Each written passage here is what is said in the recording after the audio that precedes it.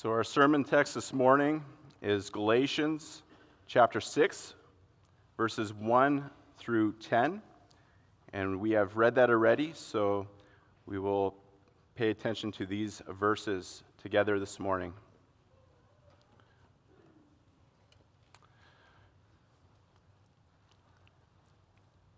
Am I my brother's keeper? This is a question Cain asked the Lord in Genesis chapter 4, verse 9. A question nearly as old as time. Am I my brother's keeper? This is probably a familiar question that many of us have heard. Maybe when you were younger, your mom or dad has asked you, Where's your brother? And you jokingly replied, I don't know. Am I my brother's keeper?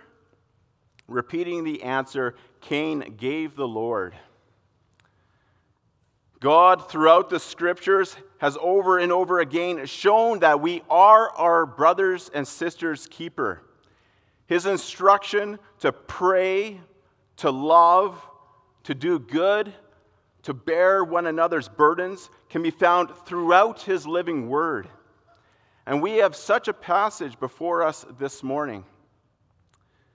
The Lord, through his messenger Paul, has instructed his covenant people of Galatia that they have been freed from the law and that they are now to live out this freedom in works of love. They have been freed through grace alone, by faith alone, in Jesus Christ alone, according to God's divine plan, according to his good pleasure. And this is their reality.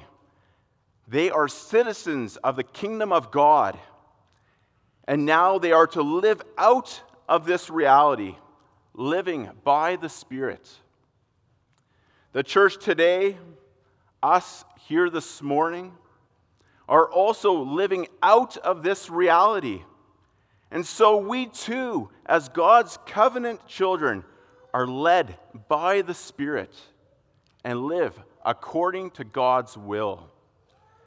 This gospel message will be brought to us this morning under this theme and points. The theme this morning is accountable to God, responsible for one another. And we will look at 2 points.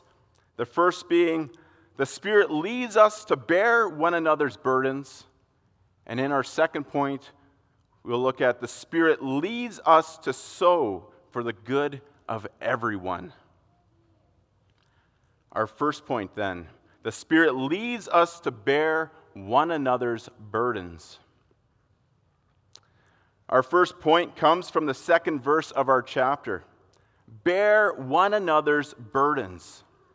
God instructs all believers to bear one another's burdens and so fulfill the law of Christ. The law of Christ is, you shall love your neighbor as yourself. Galatians 5, verse 14. When someone is burdened, they are struggling because something is weighing them down. And what are the burdens that we are to bear for one another? In broader terms, we can certainly think of physical burdens. Some struggle in the church with ailments such as broken bones, depression and anxiety, financial struggles. We certainly need to be aware of those who have such burdens and bear with them in whatever way we can. This is showing love for our neighbor. Another burden that some carry are spiritual burdens. The burden of transgression, sin. And this brings us back to verse 1. Paul, addressing the brothers and sisters of Galatia, says, if anyone is caught in any transgression, you who are spiritual should restore him in a spirit of gentleness. As sinners, there are transgressions that we commit against God that catch us by surprise. Sins that have become commonplace in our lives. It could be lying, gossiping, jealousy, being prideful, or anger. We think we are standing strong, but then we fall. We feel guilt, and we may even withdraw from other believers. When this happens to a member in the church, says Paul, you who are spiritual should restore him. And we can add to that, or her. You who are spiritual should restore him or her. Sinners require restoration. And whose responsibility is it to correct the sinner? Those who are spiritual. Those who are spiritual are given a gift that flows from the Holy Spirit. He uses flawed men and women to restore fellow believers. Men and women who are gentle and humble. We can think of the men that God has ordained in His church. Pastors, elders, deacons are examples of those who have been gifted for this task. Those who are gifted by the Spirit may find it difficult to bear transgressions of others. When one is aware of his or her own sins and shortcomings, the thought may be, who am I to correct and admonish my brother or sister? Or, how will I be able to bear their burdens when I have burdens of my own? Carrying the burdens of others can affect our own spiritual well-being. And this is why God also instructs you who are spiritual to keep watch on yourself, lest you too be tempted. God cares for His people, so He does not want any to put themselves in spiritual danger. Approaching situations and people with humility and gentleness arises from the understanding of our own sins and limitations. Believers ought to recognize their own weaknesses and be on guard. If we are battling off similar temptations, it is wise not to put ourselves in harm's way. If, for example, there is concern that a member is being divisive in the church, and we have a difficult time ourselves remaining neutral, it may be wise to step back from the situation and ask another spiritual member to step in.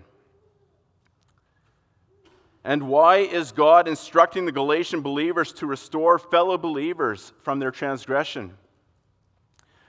The goal of restoration is to lead the sinner to repentance before God. When there is true repentance, the sinner is cleansed of his or her sin in the blood of Jesus Christ. It is God's will that His people live in holiness. 1 Thessalonians chapter 4, verse 3. The Holy Spirit's work among the Christian community is needed for this. This is why those who are gifted by the Spirit are instructed to restore. They are responsible for stepping in alongside fellow believers, helping them with their spiritual burdens, and directing them to a life of holiness before God. This responsibility takes time and commitment. It takes a listening ear and much patience. It takes a willingness to listen and learn about the lives of God's children. Truly learning about their struggles. There is no greater Christian love than taking the time to correct fellow Christians in their errors and lead them to repentance.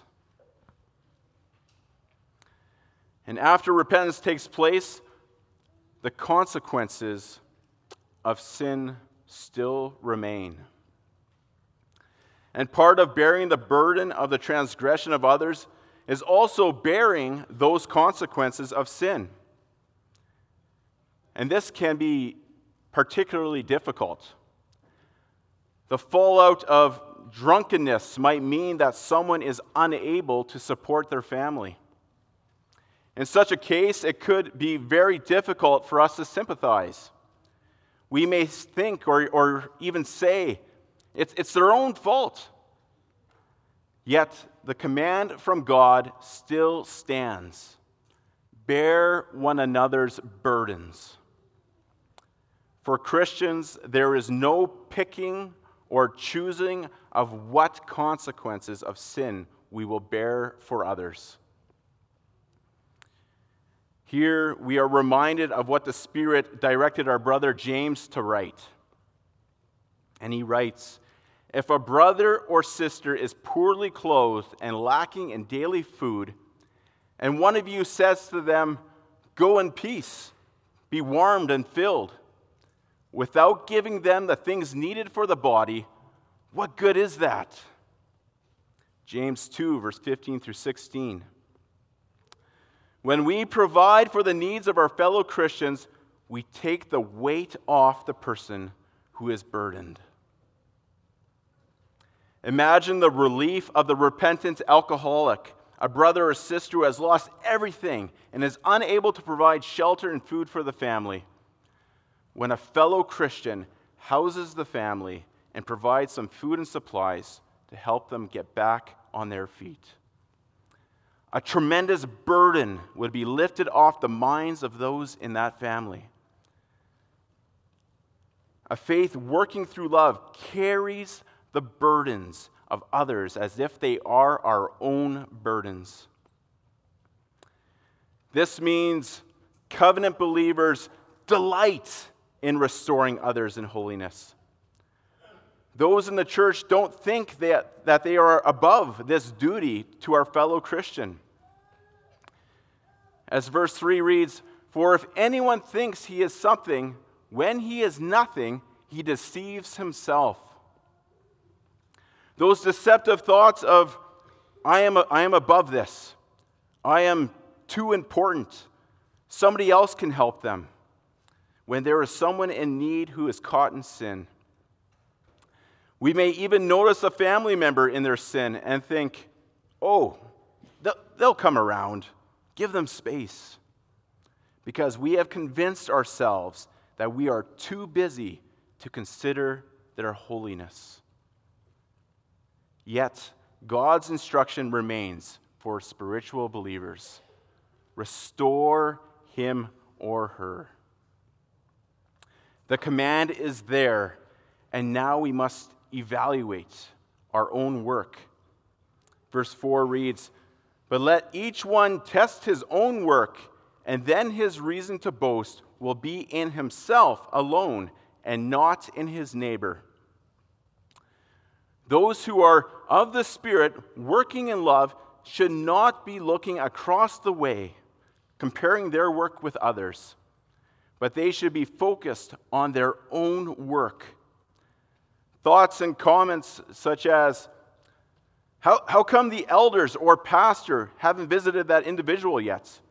They know that person's situation, is an example of testing our neighbor rather than ourselves. Each one of us is responsible for working among the body of believers. For the Lord will judge our own work, the load which we bore in the church on Judgment Day. The Spirit directs our hearts and minds to have a proper attitude towards serving others, bearing their burdens. We do not become conceited, provoking one another, envying one another. Galatians 5, verse 26. Rather, the Spirit leads us to imitate Christ, who emptied himself by taking the form of a servant. Philippians 2, verse 7. Only through the Spirit, by faith, are we able to fulfill the law of Christ. And this brings our attention back to Christ. What he has done and continues to do for us, we must do for others. And since he continues to work in us and for us, the burdens of others we bear in our own perfections rest upon him. Remember Matthew chapter 11. Our Lord Jesus says, "Come to me, all who labor and are heavy laden, and I will give you rest." Whatever burdens we have received from others that weigh us down, we bring before our Savior, Jesus Christ, and he will give us rest. He helps us bear the burdens of others. He provides us with his Spirit so we can bear one another's burdens.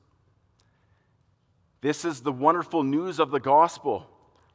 We are sinful, weak, and unable to bear each other's burdens and fulfill the law of Christ.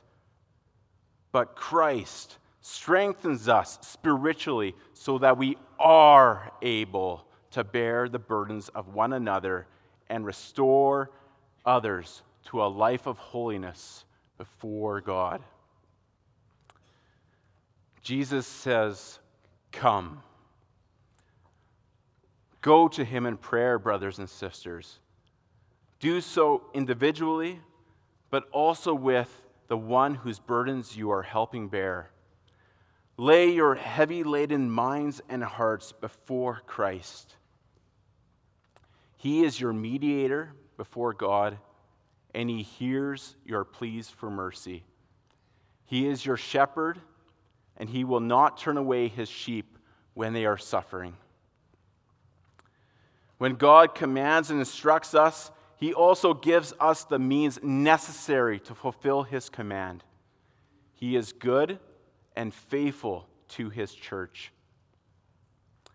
And this will bring us to our second point, where first we notice that those who are spiritual must restore. Now we will look at how those who are restored must in turn support others. Our second point, the Spirit leads us to sow for the good of everyone.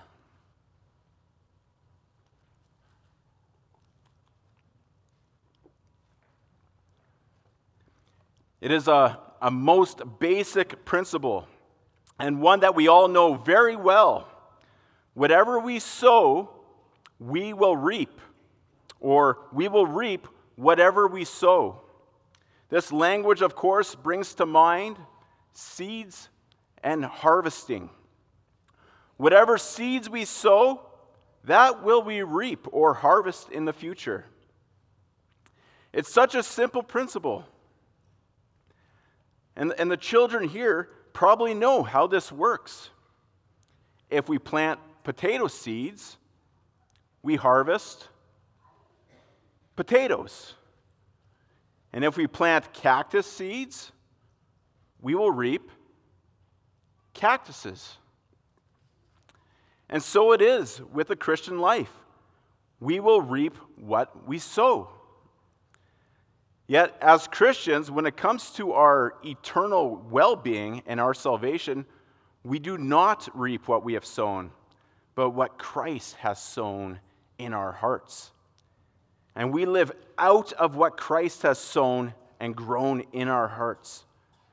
Filled with His Spirit, we are now responsible for sowing to the Spirit.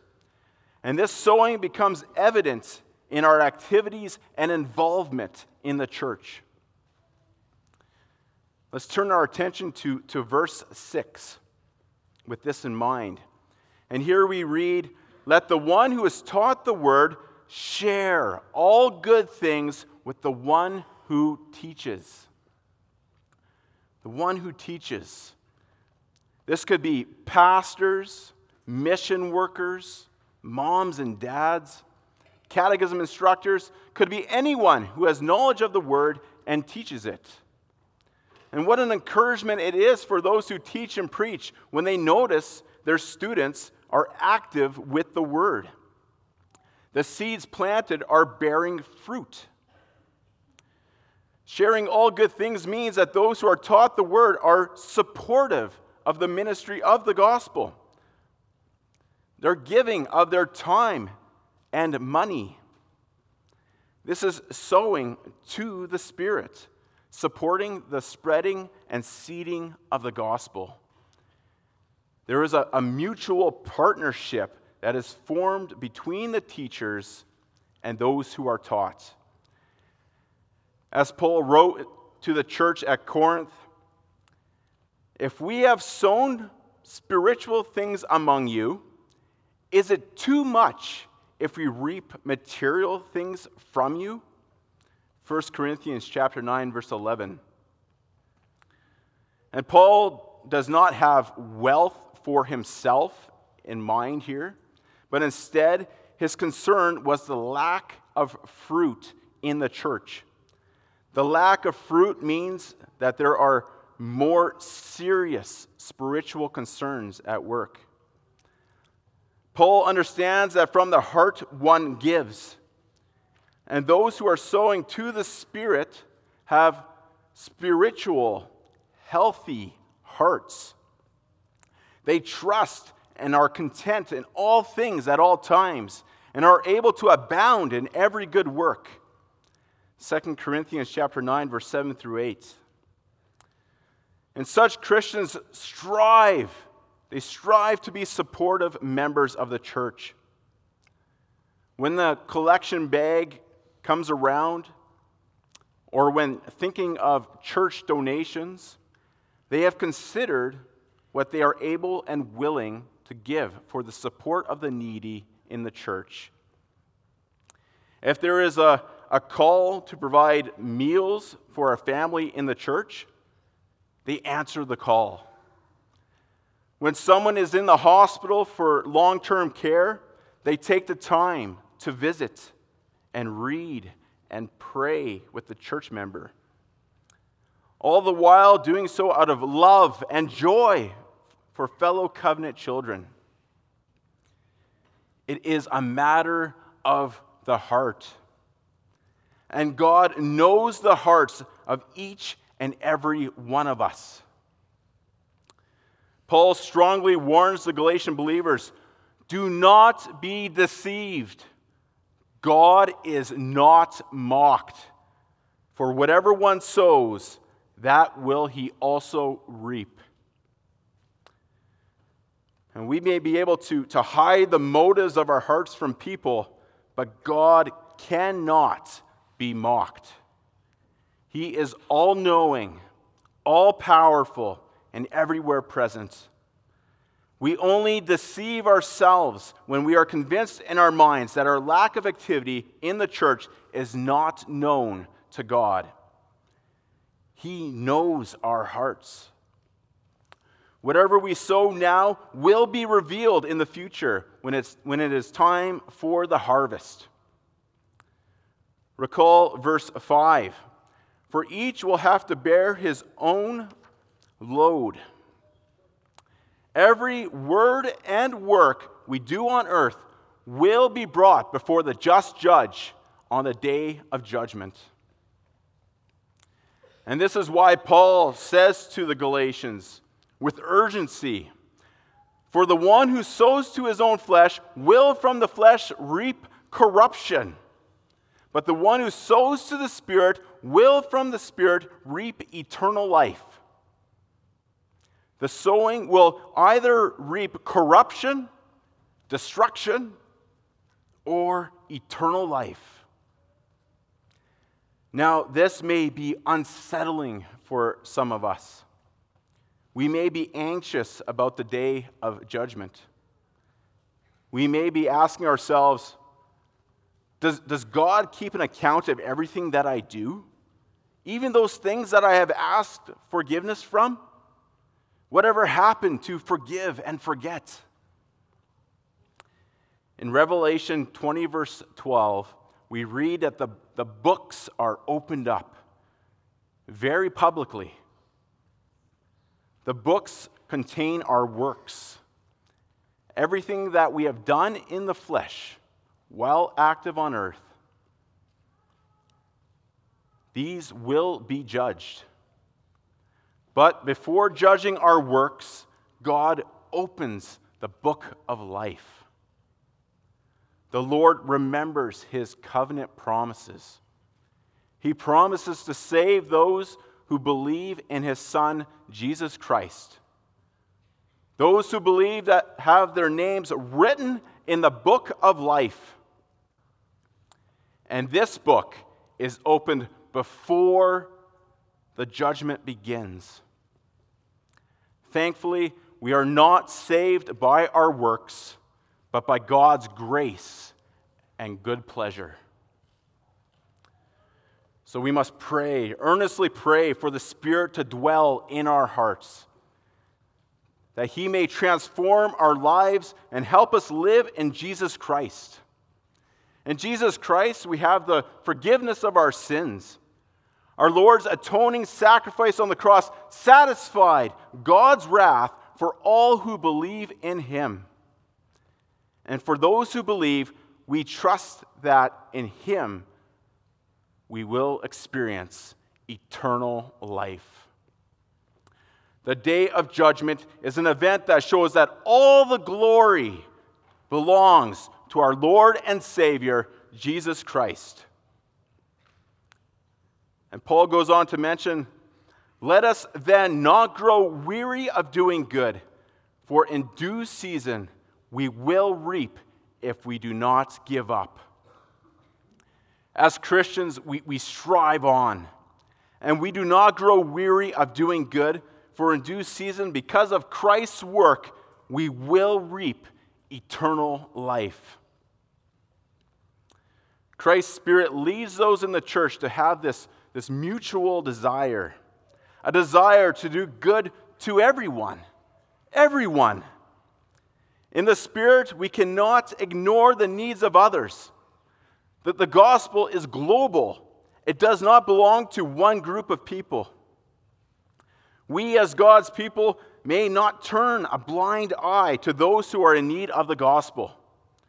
So we must financially support teachers, preachers, and mission workers or organizations who are involved in outreach and overseas mission projects. We can think of the Edmonton Mission Board, the local work that is being done by their worker, Darren Versteg. And this is indeed important work to support. Yet our attention should be especially to those who are of the household of faith. It's good to be supporting those working among unbelieving communities, but do not abandon those teachers and preachers who are within the church. If their work is not supported, this will affect the spiritual well-being of the church. And if the church is unwell, the work outside her doors will also suffer. The Spirit directs us to support the work of the gospel for the good of everyone, but especially those in the household of faith. God has made us accountable for them. We are our brothers and sisters' keepers. They are our responsibility. If you know of someone struggling in sin, visit them and listen to their struggles. Bear their burdens and lead them to repentance, and provide for their physical needs if necessary. And go with them to Jesus Christ in prayer. He says, "Come to me, all who labor and are heavy laden." He says, "I will give you rest." That's his promise to his sheep. Amen.